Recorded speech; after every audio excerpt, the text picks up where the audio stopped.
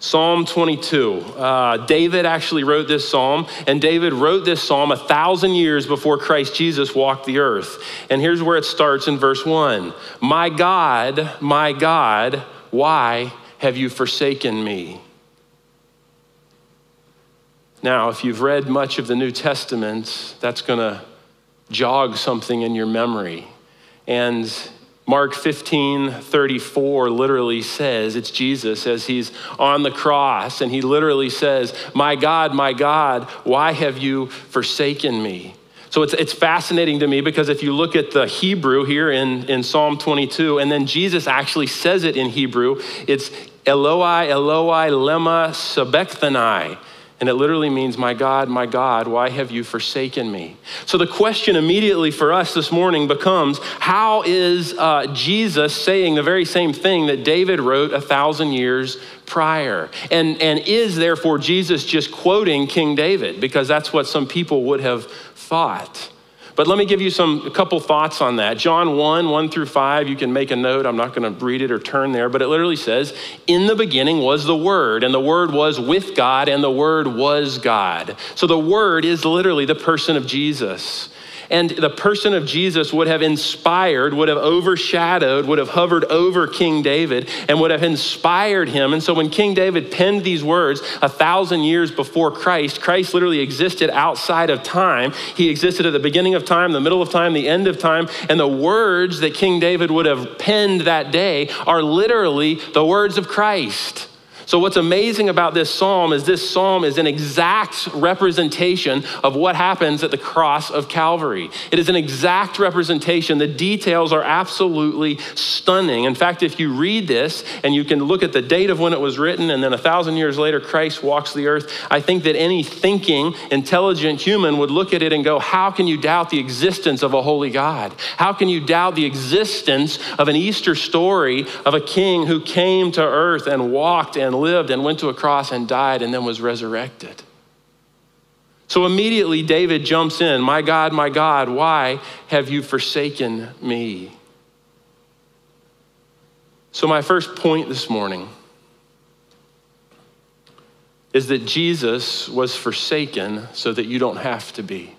Jesus was forsaken so that I don't have to be. Because you see, the God of the Old Testament extinguished all of his anger, and a biblical word for that would be his wrath, but he extinguished all of his anger on Jesus at the cross. And so all of it was put on Christ Jesus. So if you pause there a minute and you actually think back to the beginning, and if you've never read Genesis 1, 2, and 3, you may want to. But think back with me to the beginning, and literally in the beginning, sin enters the world, and Adam and Eve are suddenly aware of their sinfulness. They're suddenly aware of their shame, and God comes and he walks in the garden with them in the cool of the day, and he actually has to kill an animal and shed blood and make clothing for them to cover their sin. So from the very beginning of the book, literally from Genesis on, to cover sin requires the shedding of blood. And then we have this sort of love story that unfolds, and I would have loved, I would be amazed if I could have sat and listened to the discourse between God the Father, God the Son, and God the Holy Spirit when they planned sort of this rescue of the human race from sin. I can't imagine the dialogue and the conversation, but from the beginning, Jesus knew that he would go to earth as a babe, and he would grow up, and he would ultimately go to a cross, and he would die, and then he would raise from the dead. He knew. So when he inspired David to pen this psalm, there was no misunderstanding. Jesus knew, he already knew what was coming. And so David literally is writing this under the inspiration of the Holy Spirit, the overshadowing, if you will, of Christ Jesus. Another thing I think you need to make note of here is 1 Peter 1, 10 through 12. You can make a note if you want to look it up. But it literally said, God revealed to the prophets beforehand the sufferings and glory of Jesus the Messiah. God revealed to the prophets beforehand. So how did David know, and how do we have such an exact representation as we read through this of what happened at the cross of Calvary? We know because the Holy Spirit literally inspired it in them, told them beforehand, and they penned it. So when you look at Psalm 22, Jesus on the cross is not quoting an ancient text. He is not saying, my God, why have you forsaken me?" because David wrote it. No, these are his original words that King David captured.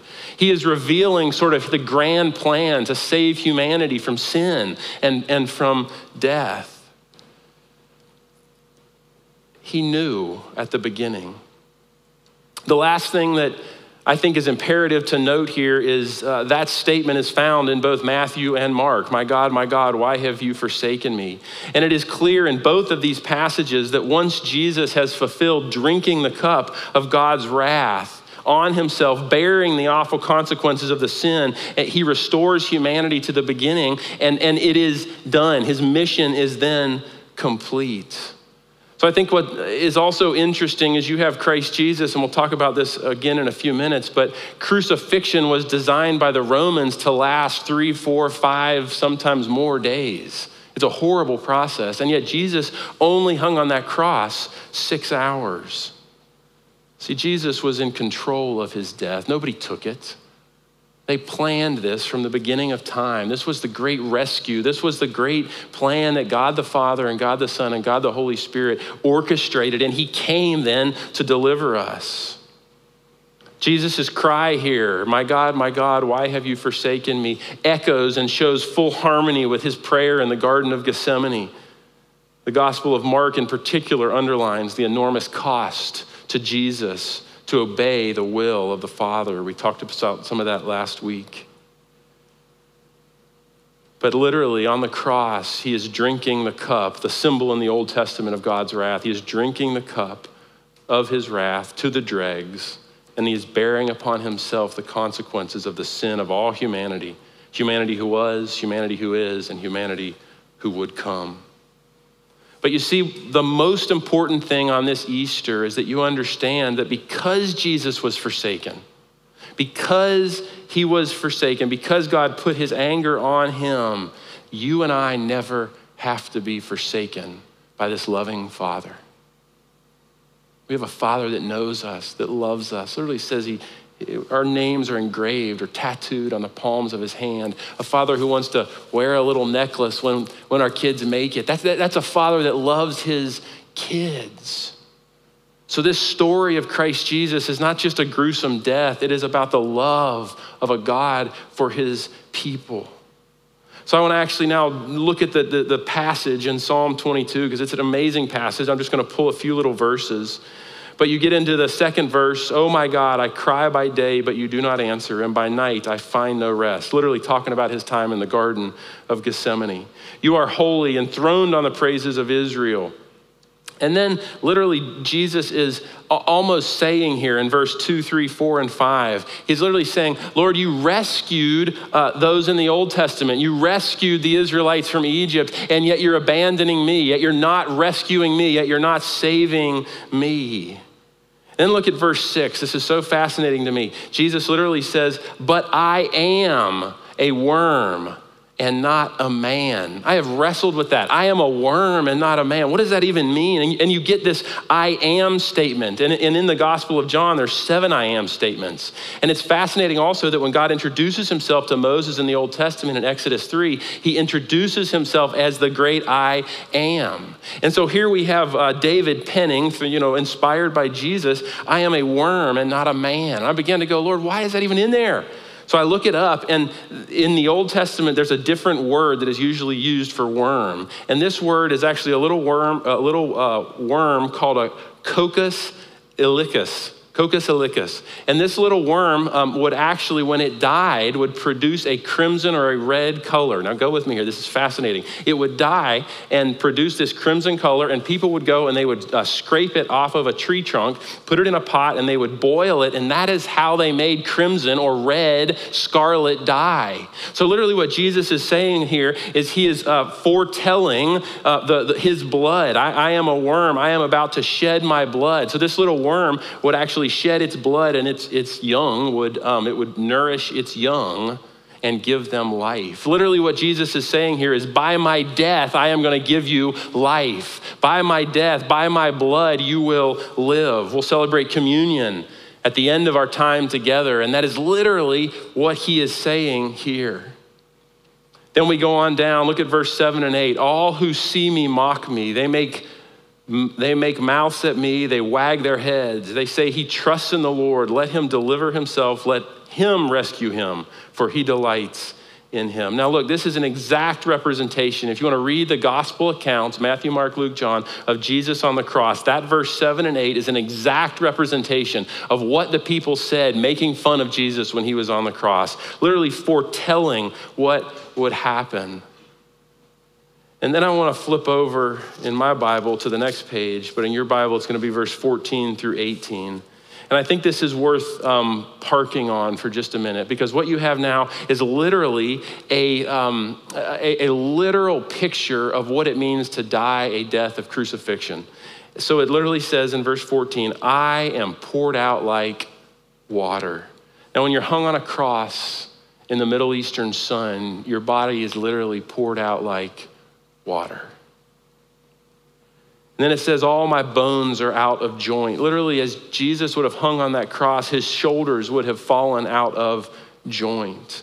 And then it says, my heart melts like wax. It is melted within my breast. Literally, the human flesh on a cross over the course of 2, 3, 4 days would literally melt. You would melt, and as you melted, you would fall. My strength is dried up like a potsherd. My tongue sticks to my jaws. You lay me in the dust of death. It's interesting to me because the origin of the English word excruciating actually comes from a Latin word which means cruciare, or to crucify. So literally our word excruciating comes from Latin, to crucify. That's where excruciating came from. That is, it's unbearable pain. And so the Romans came up with this way of killing someone that would be unbearable pain. And that was how Jesus came to set us free.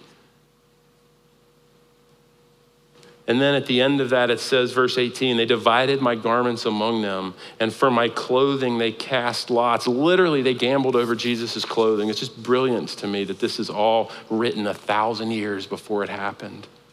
Rome did not kill Jesus. Pilate did not kill Jesus. The guards that day, the centurions, did not kill Jesus. He laid his life down. See, he was forsaken so that you and I never have to be forsaken. And when it was finished, the greatest love story on earth came to a climax. He died. And this leads into my second point. I've only got 2 points today. But the second point is, it was finished, and it is finished, and it will be finished. Now, there's a transition that happens between verse 21 and verse 22, and it's a fascinating transition. The verses before, from verse 1 to verse 21, literally are a person who is hopeless. Their heart is rent. They're almost giving up. And yet when you get into verse 22, all of a sudden, it's like hope is renewed, hope dawns. And that's actually what I called my message this morning, is hope dawns. And as I began to study the Gospels, I saw something that I'd never seen before. But it was dark on the face of the earth from 12 noon to 3 p.m. And at 3 p.m., it dawned. The dawn came again. And literally what the Gospels tell us is, before Jesus died, before he said it was finished and gave up his soul, the light dawned. And I think what happened in this moment is that hope dawned, and Jesus paid the price for our sin by being separated from God for 6 hours. And at the end of that time, it was done. And you see God come back into full unity and fellowship with King Jesus. And you see Jesus, even though he's hanging there, even though he's in all that pain, even though he's in all that agony, literally he is now one again with his Father. And hope dawns, hope rises. And so the verses that you get from 22 all the way to 31 are full of hope. They are full of life. They are full of light. And they are proclaiming good things to come. Now, what's fascinating to me, and probably my absolute favorite part of this psalm, is that the very last verse, verse 31, says, they shall come and proclaim his righteousness to people yet unborn. That's you and me. And then it goes on and it says that he has done it. Now go with me here just a second. If you look at the Hebrew, if he has done it, what you get is an exact translation of it is finished. It is complete. So this psalm literally begins with, my God, why have you forsaken me? And then it ends with, it is finished. It is complete. And I think what's amazing here is that literally King David is writing it in Hebrew, and Jesus almost assuredly would have been speaking in Aramaic, and the Apostle John, who wrote down the words, it is finished, recorded it in Greek. That's John 19, verse 30, if you want to look it up. But what's crazy to me, or brilliant, is that the Apostle John, when he wrote it, literally used a Greek accounting term. So it's one word, and he used this one word to explain what Jesus said that day. And that the best English representation of it is almost like this present active participle. I'm not a grammar person, but it refers to an ongoing action. So what Jesus was literally saying that day is, it was finished, it is finished, and it will be finished. It is the finished work of the cross of Christ Jesus. And that accounting term literally looks at almost like a bill. So we were just in the hospital with our youngest, and when we got out, they sent us a bill, and we paid the bill. And once we paid the bill, they sent me a little email and said, paid in full. That's what this term means. It is finished means paid in full. It changed everything. You know, if I could encourage you to do anything today, it would actually be to get. And I think one of the most powerful statements in all of the Bible is, it is finished. You'll hear me say the finished work of the cross of Christ Jesus. I'm gonna write on my hand, it is finished. I-I-F. The entire Old Testament is fulfilled. It is finished. The entire Mosaic law is fulfilled. It is finished. Jesus has become the Lamb in your place and in my place. It is finished. When the enemy reminds you, or when you think back to your failures and your foibles and the foolish and stupid things you've done, you can go, it is finished. You might be stuck at home right now and in an argument or a fight or a disagreement with your spouse.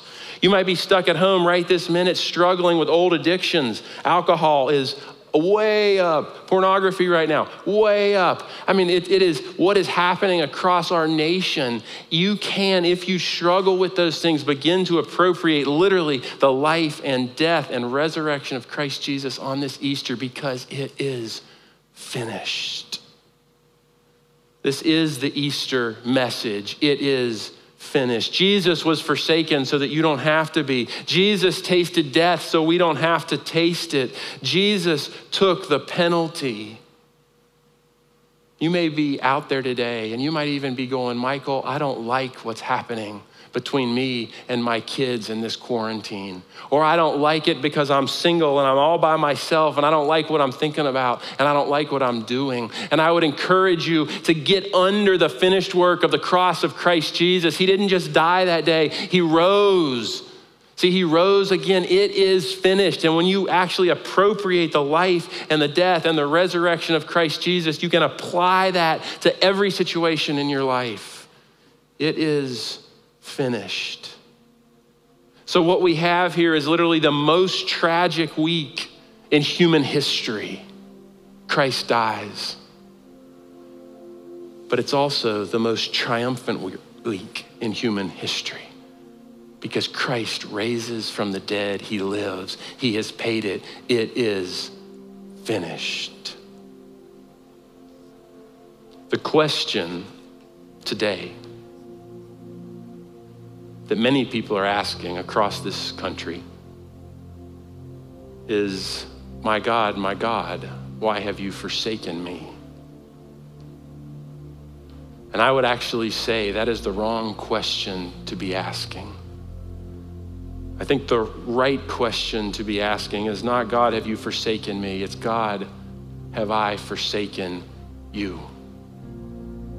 See, the question is, have you forsaken him? Because he forsook his own son once and for all.